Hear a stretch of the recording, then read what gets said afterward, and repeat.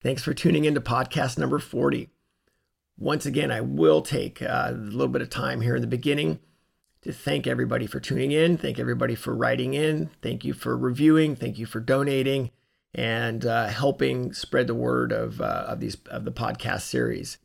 The whole idea with these podcasts, why am I doing them, right, is so we can build this consensus of essentially what is right and wrong in our sport. And that's why I started these.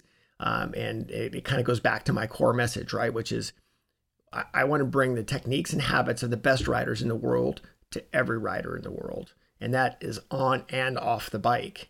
So that's why I'm doing them. I thank everybody for listening and keeping them going. And can you believe it? We're at podcast number 40. And they said it wouldn't last. So let's just jump right into this one. And this topic comes off of the request list, which is rear brake. Let's just dive into rear brake and let's get the rear brake going and figure it out a little bit. So some general things on rear brake. I have riders at a very high level that they absolutely use the rear brake, literally every entry. I have other riders, same essential pace, same level of rider, they never touch the rear brake. So there's a lot of different thought processes on rear brake. And what rear brake does, I will explain the actual specific things that it does, but overall for different riders, it's a comfort thing, right? I mean, we can look at a rider like Scott Russell. Scott Russell's on the rear brake all the time. It's something that it's a comfort thing for him, right? Where he feels how he wants to get the bike to work and he needs that feel of the rear brake. We have other riders, JD Beach as well. JD uses a lot of rear brake. It's fantastic, right? Then we have other riders, Jake Lewis never touches the rear brake. So we have all these different levels of riders, or in this case, very, very high level riders. Some do, some don't. So it really ends up being a comfort level and using the tools to get the result that they want from the motorcycle. So let's get into some of the specifics of it as well. So what's the rear brake do, right? I know that sounds simply. Let's start really simple. What does the rear brake do? It slows you down, right? That's the number one thing, is it slows you down. It's a brake. But it's also, let's realize, it's to complement the front brake. It's not to overpower the front brake. It's not to overshadow the front brake. It's to complement the front brake. If the motorcycle was designed to use primarily rear brake, if that's how you would do it, then the rear brake would be bigger, or we would have double disc on the rear wheel. We don't. Most times, especially on modern sport bikes, the rear brake is going to be a little bit small, and it's, again, to complement the front brake. When we get in some of the street bikes, some of the bigger cruisers, adventure bikes, things like that, the rear brake gets bigger. Bikes are heavier for one.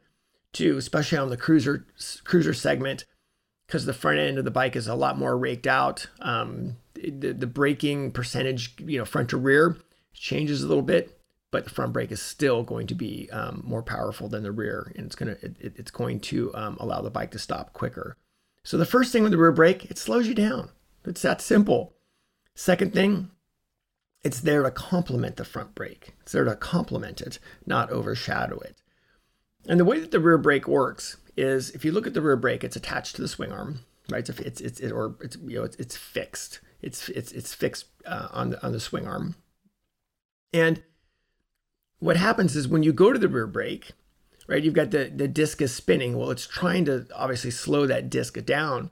So what it does is it actually compresses the rear of the bike slightly. If you ever watched a bike on a dyno and the dyno operator operates the rear brake, you'll see the rear of the bike squat down. Well, how that works when you go to use the rear brake is, if you go to the rear brake slightly, a millisecond before you go to the front brake, that's what helps the weight transfer. That's what they say, I use the rear brake to help settle the bike. That's why. So rear brake helps settle the front of the bike, and we'll use it right before we go to the front brake, because that's really what the big purpose is. Motocross riders, dirt track riders, a lot of times they'll use rear brake because they're using the rear brake to help try to get the bike to have direction, try to back the thing in. I have some thoughts on that I'll share here in a little bit at the end of this. So rear brake slows you down, complements the front brake, squats the rear suspension slightly as you go to it to help settle the front end. And one thing I want you to think about with the rear brake, if you're going to use it, and we'll talk about if you should, and how would you even look at what kind of corners you would use the rear brake on, is if it's not as powerful as the front brake. One thing I want you to think about, and this is something that Nick Einach and I, we've talked a lot about, and this is what Nick would say. He goes, well, if you don't have brake power, what do you have? What do you have to do then? Well, you have to have brake distance.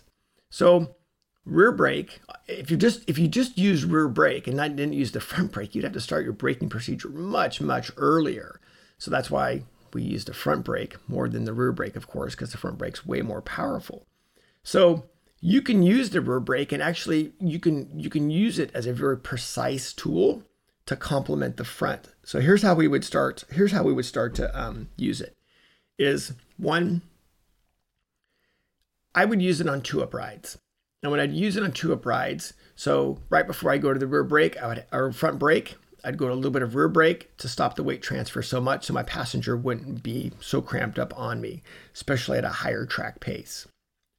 I would use the rear brake in situations where I didn't want to load the front end up as much as I normally would. So downhill braking section, for instance, you can look at Road America Turn 5, for example. You can look at in Sears or Sonoma Raceway now, that's right, even though I still think of it as Sears Point, Turn 4, downhill right-hand corner, but very, very steep. Help take a little bit of load off the front of the bike where it won't pitch as much.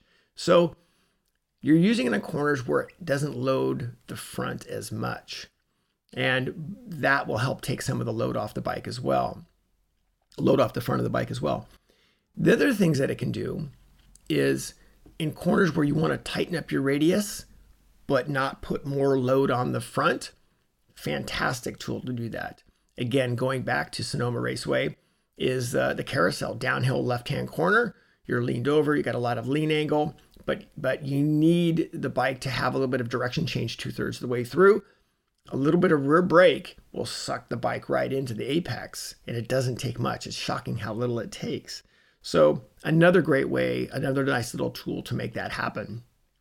Even at some of the other tracks that we've been visiting lately, Chuckwalla Turn 4 to 5, a little bit of rear brake right in there will also help suck the front end. So you can use it as that type of precision tool as well to help get the bike do what you want it to do. So on entries, we're talking about the entries, help settle the bike on the entry. It will, if you have another extra disc there, you probably can shorten up your braking distance a little bit as well, but it takes a very concentrated effort to make that happen. And then on the exits, we see some people using rear brake on exits as well. And we'll see people using rear brake on exits, one, to help keep the bike from wheeling so much.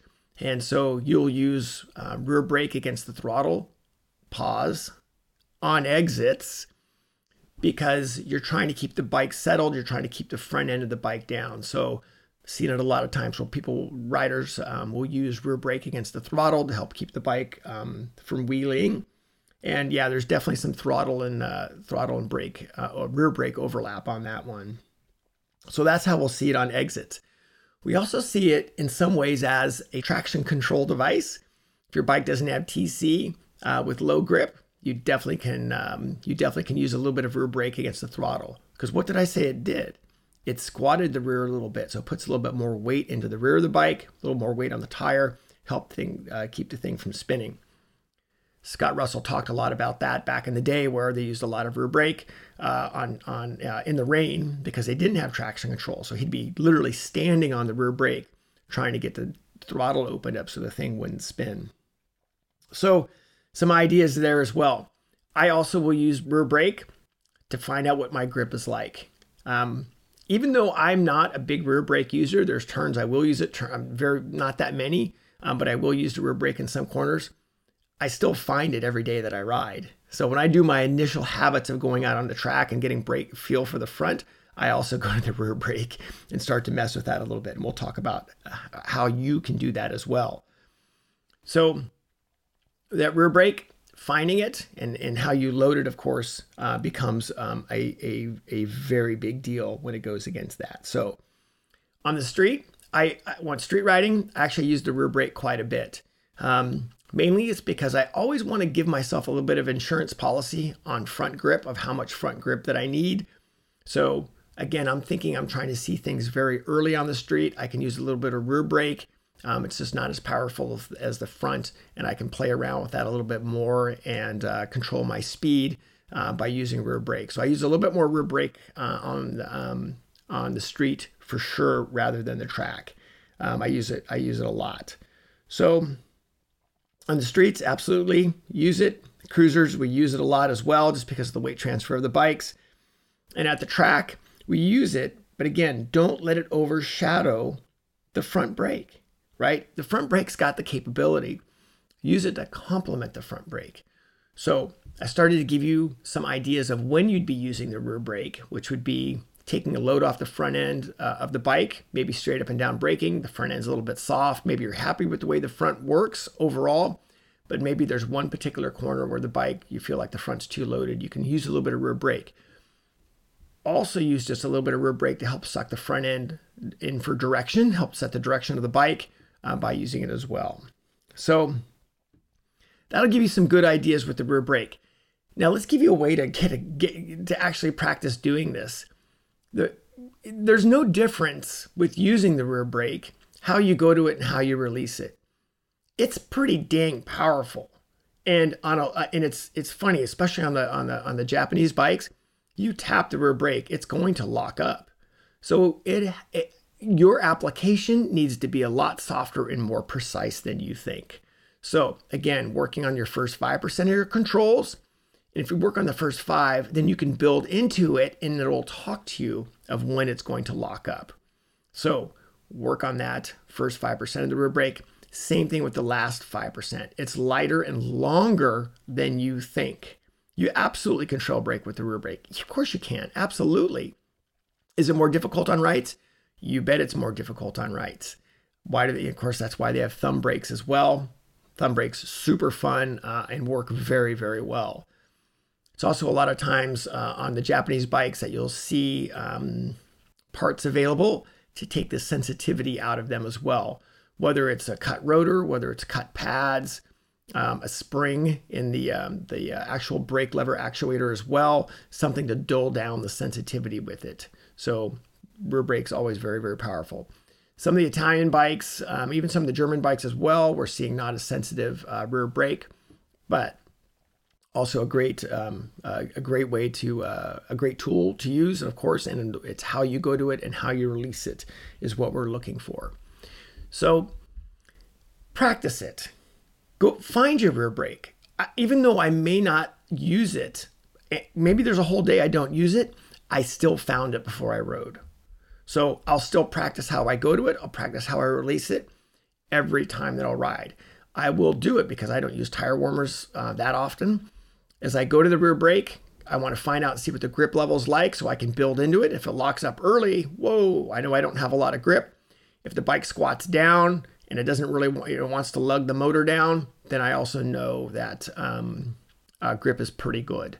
So give yourself some practice with it. Get a feel for it. And I want to go back to the word that I just used. Practice it. Practice it, right? Build up some practice of feeling it and seeing what it does. You may never use the rear brake. I think it's just a great tool for you to be able to have in your toolbox, whether you're a street rider, whether you're a track rider. See how it would complement your riding. I think that's the big ticket right there, is thinking about where you would use it and how it would complement what you do on your bike.